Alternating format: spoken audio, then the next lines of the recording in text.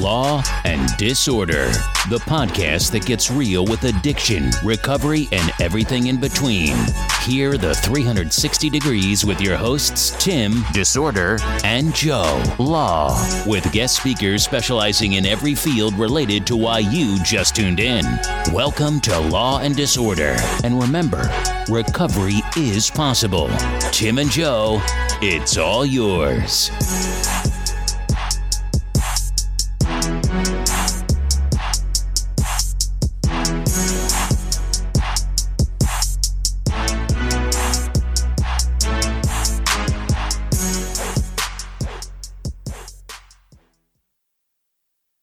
So today we had the chance to speak at one of the local high schools, which, Tim, that was one of your goals to accomplish, one of your short-term goals. Well, that happened today.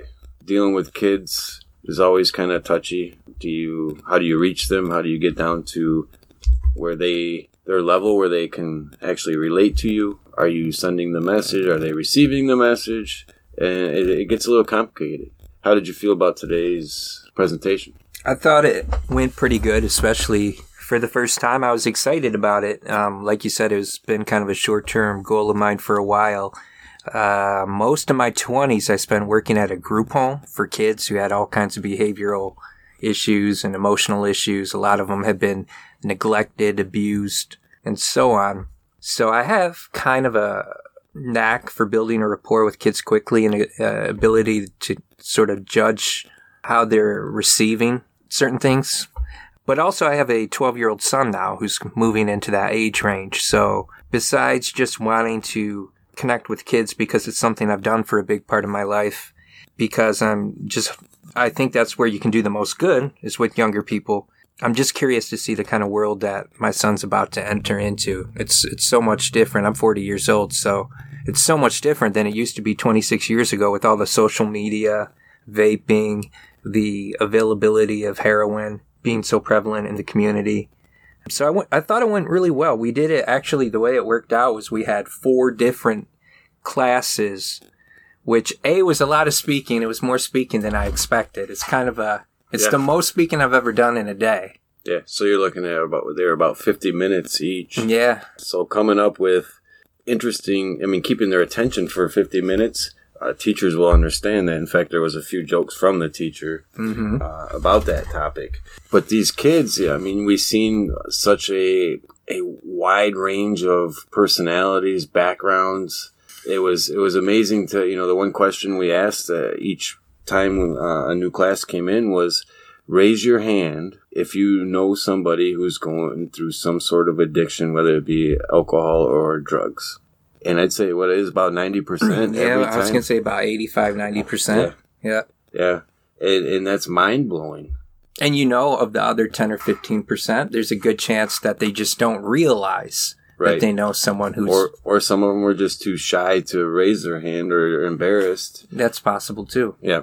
And the shocking moment was when the one girl raised her hand. Oh, yeah. Yeah. And said that she just lost a brother to addiction overdose, and it was I think she said a little over a year ago. No, I think it was 2015. That's right. Yep. So it'd been a minute, and he was like 10 years older than her.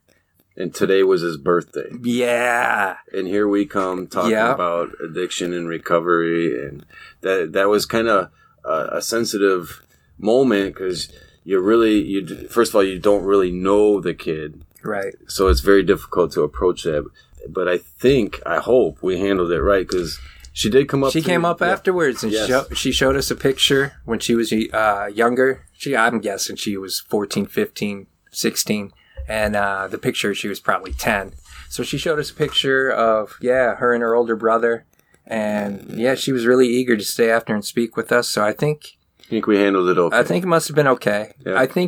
I think there's a certain amount of kinship that a girl like her feels when someone like me says, I have overdosed. I survived, but I have been in that situation where my life was very, very close, perilously close to coming to an end. And were it not for whatever mitigating factors, whether it was the intervention of a healthcare professional or somebody else, I was lucky to be here today. And I made sure she knew. I kind of really tried to stress with her that I was grateful to still be alive. But yeah, that was heavy, man. I didn't see that coming. No, and that's what you walk into. You actually don't know what you're walking into. These kids, some of them open right up, where others you can tell they're holding back. And then once the bell rings, they will come up. The ones that are holding back during the class time, they come up and they open right up, and it's just mind-boggling sometimes. And you really have to be careful on how you approach those, because, like I said, you don't know these kids personally. You don't know how they're going to react to whatever you say. How hurt are they? How disappointed are they? I mean, it's a wide range of scenarios that get brought up. Well, after every group, I think at least one person came and spoke to us, which I think was good. That was a positive. There was always at least one student who wanted to talk a minute. I think, you saw some of those kids, all the kids were like respectful, which was something else that surprised me, that I felt out of the, say, 85, 90 kids we had. They were all pretty cool. There wasn't any one of them that seemed to be getting off on giving us a hard time or anything like that. And I think our approach, I mean, we brought a little bit of humor into it, giving them both sides of kind of, my perspective, your perspective. And with the humor, I think that was something that, connected us. And we had their attention for sure. And we can only hope that each one of them was able to take something from the day and put it to good use. And obviously we hit a lot on peer pressure and decision-making process, and that all tied into what they're going through right now. One decision can completely ruin their life. Right. And I prepared 0 for this, which isn't to say that I wasn't willing to, but that I didn't know how to. And I felt that I was just going to have to go in and experience it and adjust on the fly. So as we went along, I think I got a better feel to kind of how to sync up my message with yours. Mm-hmm. And there was that one point where I told them, you would ask them in the beginning what their goals in life were, and point out how drug use would prevent them from reaching those. And I would come behind you, I think, and increasingly effectively over the day kind of illustrate how that works, that you can't have both worlds. Right. And so here are the choices Joe made. Here are the choices I made. Here are how things could be different. And I think that helped crystallize it for them a little bit. So definitely as we went along, I think we were getting better at it. Considering, I know you've done it before, but me having not done it, I thought it went pretty good. I'm actually really excited about continuing to do it again in the future, so we can be that much more effective. Right. And the one thing we discussed was we kind of were kicking around if we should record it or should have recorded it. Not so much to air it and put it out there, but as a learning tool for us is, hey, what could we do better? Where did we lose some attention? Where did we have their attention? What works best in that? What's effective? But overall, I mean, we did have some kids, they just, you're not going to reach them in that setting. There was a couple we noticed that were obviously, believe it or not, they were high. Yeah. And that's when I kind of hit on that, and that's about the one time that this kid actually looked up with his glossed over eyes, and it was so obvious. But that's when I said, you think people don't know that you're using, whether it be alcohol or drugs or whatever, marijuana. I said, but we know, people know, they see this. And that's when you kind of jumped in, and he actually kind of looked up and was like, wow, dude. Yeah. But that was, hopefully for him, at least he took that with him, that, hey, people know. Yeah, you're not fooling anybody. Yeah. The teacher does surveys at the beginning of every year, and we stayed in the same teacher's class the whole day. So she does surveys at the beginning of every year, which of course depends on the student's honesty, but it's anonymous, and I would think there would be a good amount of honesty that goes into their answers. She would ask different questions like, have you ever tried this drug? Are you a daily user of that drug? And a couple of kids would, in that survey, admitted to being daily marijuana smokers. So with that in mind, statistically, over the course of the day, we saw a couple of kids who probably had smoked weed already. Oh, absolutely. And then, like you say, you can kind of pinpoint them once you're in this world long enough, whether it be law enforcement or drug use. I mean, I can spot a junkie from a mile away. The part that blew my mind and the teachers too, I believe, was the fact that there are a high percentage of kids who vape daily, I believe, 50 to 65%, something like that. Yeah, it was quite a few. But zero kids out of over 100 surveyed smoke cigarettes every day. They think it's gross. It's totally something that's just phased out and become obsolete. Kids don't smoke cigarettes anymore. And then we talked about how back in the day there would be commercials for cigarettes everywhere on TV, billboards, and then we kind of related that to vaping because vaping is somewhat still new. And, you know, with cigarette smoking, they find out, it's the cause of lung cancer for the most part. And those commercials disappeared. So we kind of hit on that and really stress the fact that they're rolling the dice every time they walk into a gas station or wherever they're getting their little cartridges, and they don't know what's in it. Right. It's far less regulated. Well, like we said, you're going into a store where the main purpose of owning the store is to make money. So they don't care what they're getting as long as it's selling. And they're ordering this stuff from overseas, which most of the time is China. Do you really think they care what they're putting in it if it's not regulated? Of course not. No. So their ultimate goal will also be to keep selling. So in order to do that, I'm sure there's some sort of addictive, something that's going to keep you coming in and buying. Not long ago, what's the story? And I remember hearing about it in the news, but you know more about it, where multiple local students on the same day ended up needing ER treatment because of something they were all vaping. Yeah, that happened. One of the kids purchased something, and it turned out, at the time we didn't know what they actually put in the vape, but they were all on the same bus on the way to school, and it turns out they go to 3 different schools. So the bus dropped them all off, and they were vaping on the bus, thinking they're cool and slick and all that good stuff. And we heard the first call go out over at the high school. They wanted an ambulance ASAP for an unconscious student. Well, a couple seconds later, we get another call over the radio from the junior high school. Well, obviously, you know, we have a problem.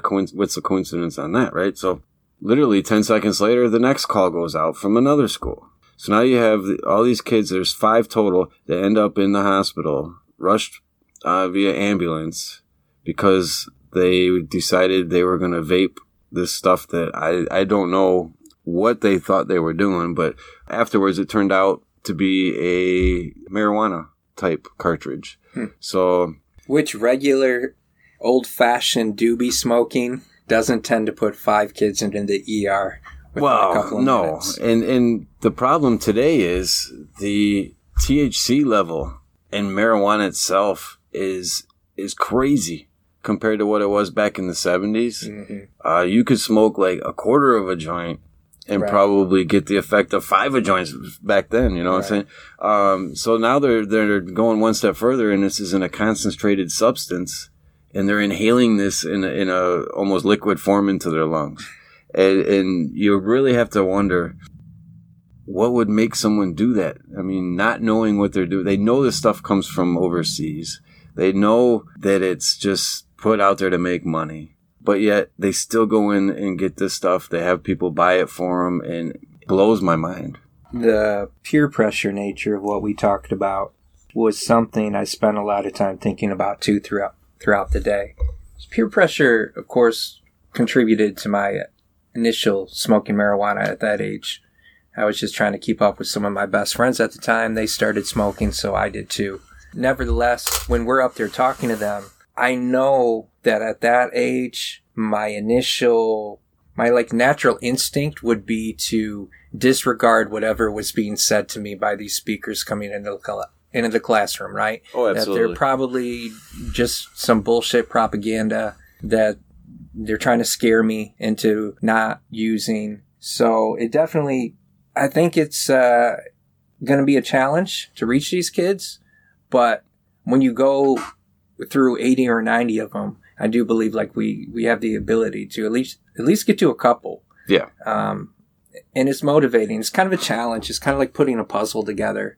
I kept thinking, like, how am I going to get through to these kids? What joke can I tell to keep their attention? What story can I share from my past that might open their eyes up? Right. And there was a lot of things that we did do that I believe got their attention and kept it. The one time when you pulled out your phone and put it on speakerphone and you dialed in to see if it was your lucky day to go drop. Yeah. That was I think for them, that was it was very real. You know, it was something that I think surprised them just how raw I was getting as far as that goes, because but they were so anxious to get the answer to it was suspenseful for them, right? Yeah, like both of you, like just as if it were you calling every day, like, do I gotta go in or do I not? And then you're waiting for that automated response. Right, you call into this automated system and it just says basically you either have to report or you don't. But when I put that on speaker and let them kind of participate in that process, I think it was really eye-opening to them. And the whole point of doing that was me trying to explain to them some of the different variables in my life now, how the results of the mistakes I made, but how they're also positives, and the accountability that they're putting in my life is important. Right. And we also tried to show them between describing that process along with the drug court reporting and in the hearings, and then you have the once a month you have to go get your Vivitrol injection. Yeah. How time consuming that is on your end. I mean, you work full time, you have your son, and the stuff just keeps adding on, so it becomes at some point extremely stressful. Yeah, it can be. Sometimes I don't think the people that are in drug court, the judge, the prosecutor, the defense attorney, the social workers, all that, sometimes I don't think they realize that the demands that they place on us can be counterproductive. I think, again, that accountability is important, and I'm grateful for it, but there are times where I'm overwhelmed by it, and I feel like I don't have enough time to myself. Everybody wants a piece of me. You know, my job, my family, the criminal justice system. It is a lot. I was recently told that because I have a 12-year-old, they were going to sign me up for a parenting class. And frankly, I'm pretty salty about it. I don't think I need it. I don't think they're paying attention to me as an individual if they think that I do.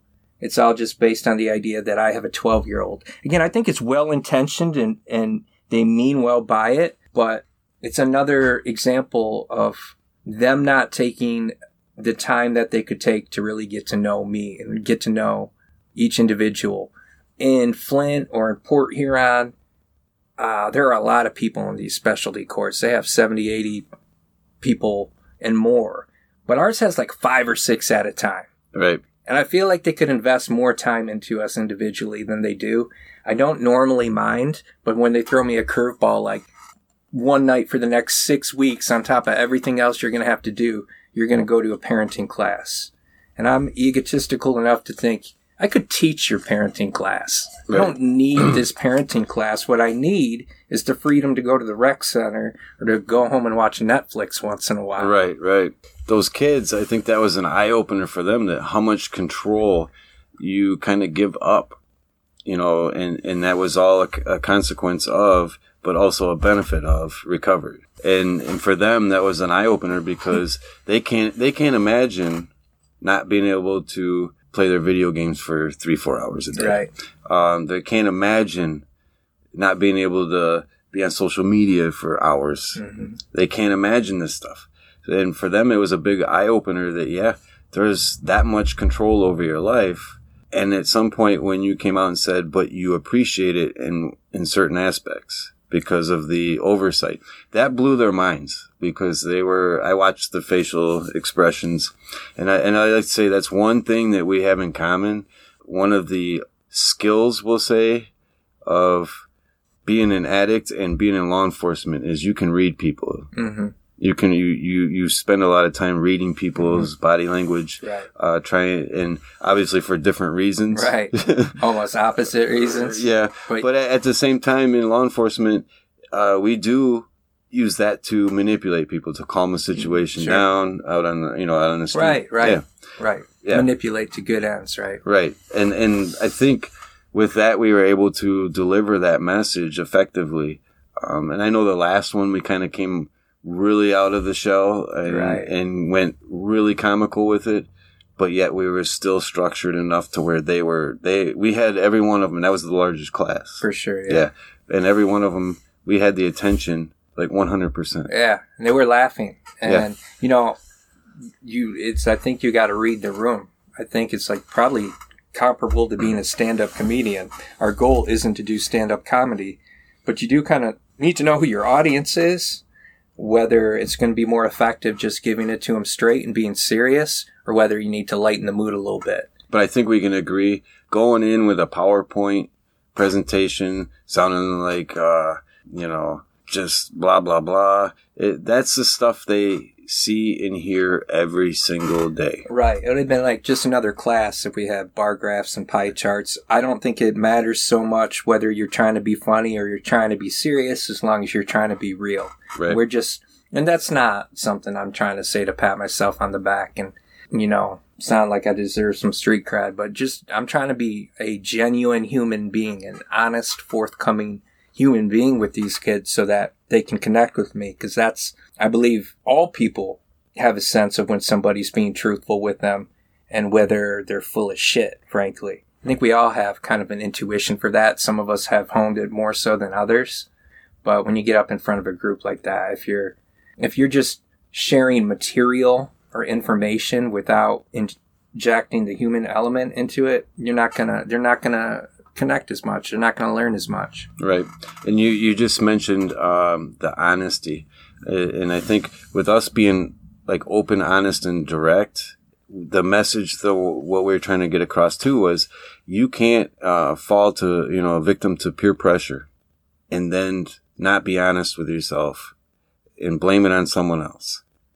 You can't go to a party and then say, well, it's Shindizzle's fault. I mean, it's one of the terms we use. We joke around. But, so-and-so's fault for giving me the stuff. Well, no, you took it, right?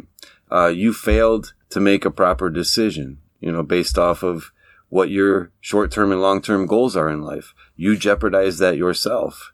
It's not actually the drug's fault. It's not the person that gives it to you's fault necessarily, but it is your fault for taking it. Yeah, and I tried, when I would relate my personal experiences, to take as much responsibility for them as I could, talk about some of the shame and the guilt I felt, and also how I had learned to move forward from those feelings too at the same time. They definitely need to hear that they're responsible for their own decisions. But I also think we each try to hit on pride in how important it is when it comes to making the right decisions, but also, in my case, not having so much pride that I'm not willing to ask for help when I know that I need it. I told them I'm probably always going to need some element of help if I want to stay clean and reach the goals that I've set for myself now. I don't need as much help today as I did a year ago, or as much help as I needed 6 months ago, because I am recovering and I am moving forward, but I still need help. As much as I don't like these drug tests, frankly, I'm grateful for them. As much as I don't like being court-ordered to go to meetings and therapy and all that, I'm grateful that I am. I whine and bitch about it some days, but I wouldn't have it any other way at this point in my life. I know I need these things. And one of the interesting things that we asked each class was, kind of after you gave your story and opened up about everything and where you're at right now and some of the things you have to go through with drug court and all that, the Vivitrol injection, I asked them a few times, hey, how long do you think it's going to take someone that goes down the path of addiction to get back to where they were prior to? Some kids would be like a year and a half. Yep. And there was only maybe, I think, 4 or 5 kids that got it. And said, yeah. Never going to happen. Never. Yeah. And I think that's another eye opener when it intuitively, it makes sense when you think about it, even to kids that age, when they hear it, like, well, yeah, I guess so. But for me to say, like, no, I will never, ever be able to get back the time I lost. I'll never be able to do anything about the rap sheet that I've accumulated, and my brain will never, ever function the same way again. I will always be susceptible to this disease. I will never get to a point where I can say, all right, I can handle a beer or two on the weekend. Like, no, that ship has sailed for me.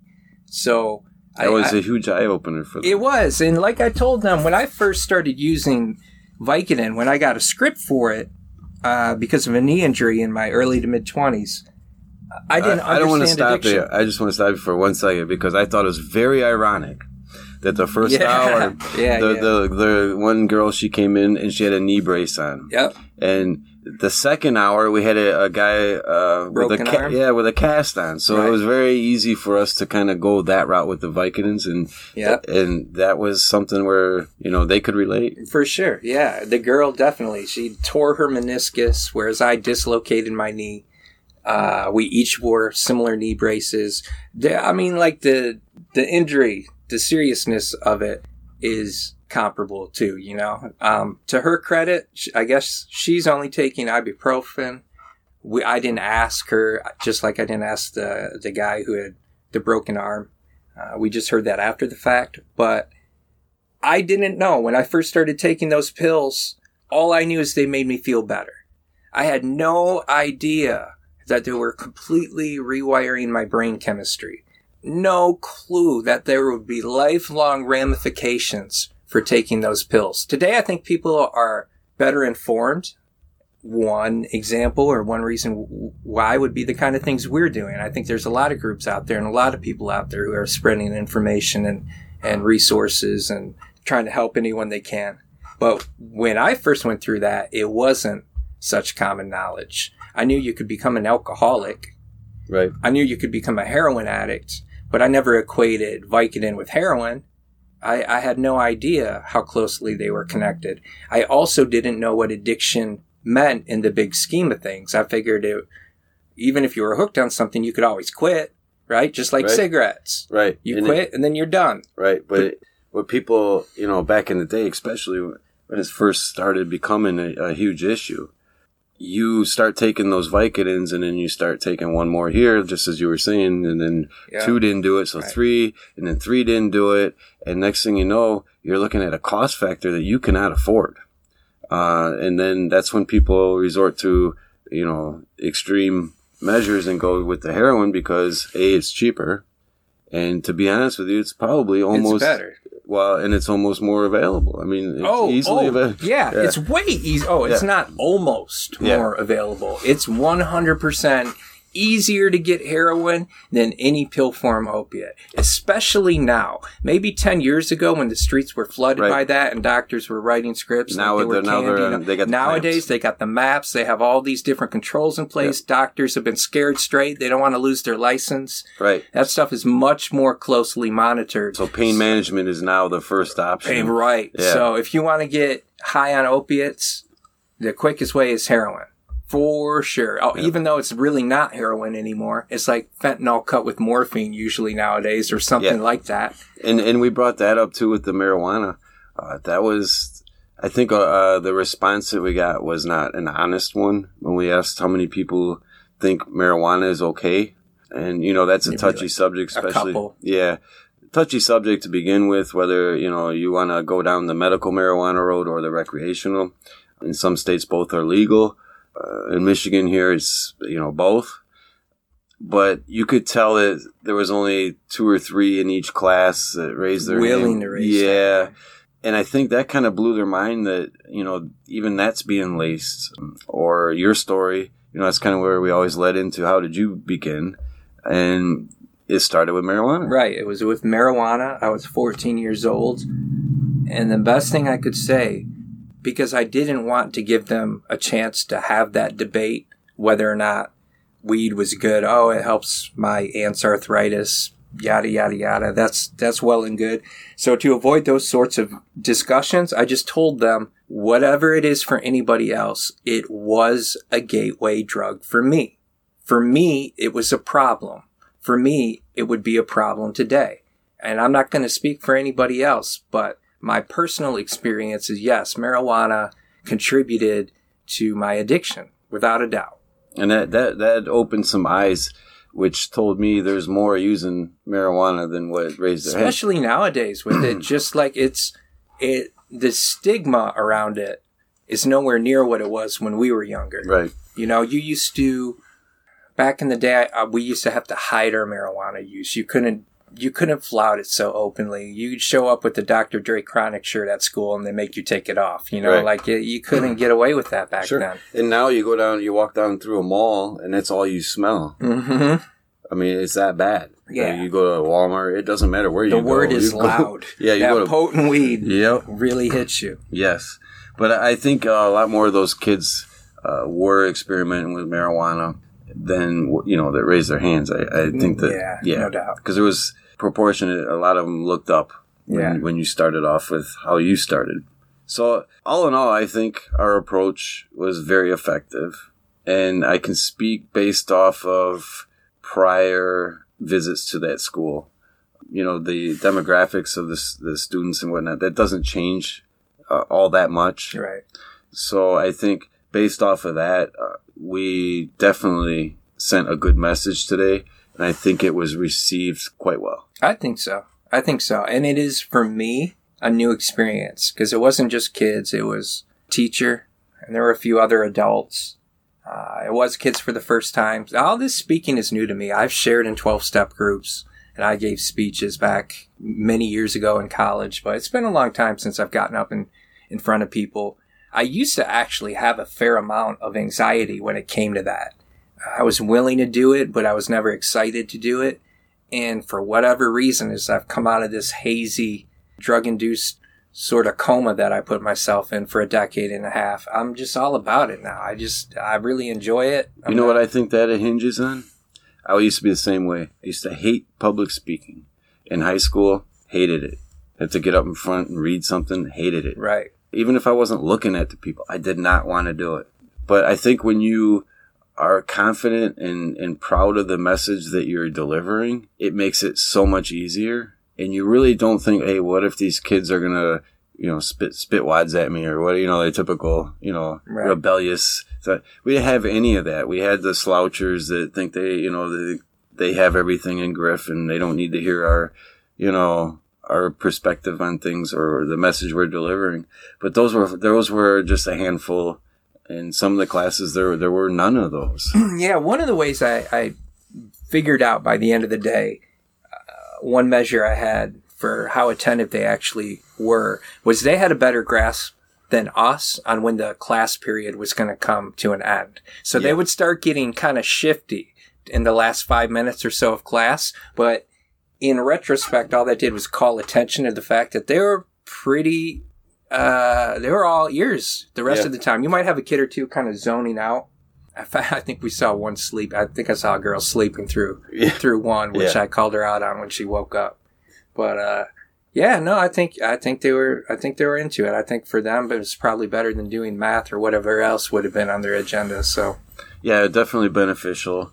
And I think it was a good time for us to kind of gel and kind of get that feel for how the approach, should be, how it's most effective. And I think it's very easy to judge that looking back on things, the reaction from the students, the questions. And, some kids, they just didn't want to ask questions. Right. Because I think they probably had the same social anxiety about speaking out that we had back then. That could very well be. And you can't blame them in a group setting talking about a sensitive subject like that is probably, someone at home that they're, because there was a lot of hands went up. Right. And that's an embarrassing thing for a lot of people. So it's hit or miss how much they're going to open up to us. But they were definitely paying attention. And I think our approach was the right way. We could always end up doing that with somebody else in the future. You never know if we'll have another speaker that could join us at some point, or when we do other fan meetings, that could be more of a group effort. But I think one thing that I appreciated with you today, and I hope whoever else we work with in the future can follow our lead in this, is whenever one of us would cut in, interrupt the other, or jump in, it was never like, hey, you're stealing the time here. You know what I mean? It was Right. like a relief. It was like not a relief so much as it just made sense. It was always like, okay, let me step back and listen just like everybody else and hear what he has to say. It was never like a competition for time. Right. Nobody carried the load. It was good. I think we'll only get better at it. Right. And that's something that we're going to gain with each presentation that we do. I think also doing this podcast helps. Yeah, it's only going to help. It you- all works together, or it fits together. Right, and I think for us only really knowing each other for a month, it was today went very well. Yeah, most definitely. You've been listening to the Law and Disorder Podcast. Be sure to subscribe on iTunes and Google Play to get new episodes. Please follow us on Instagram, Twitter, and Facebook, or visit our website at ladpodcast.com. Recovery is possible.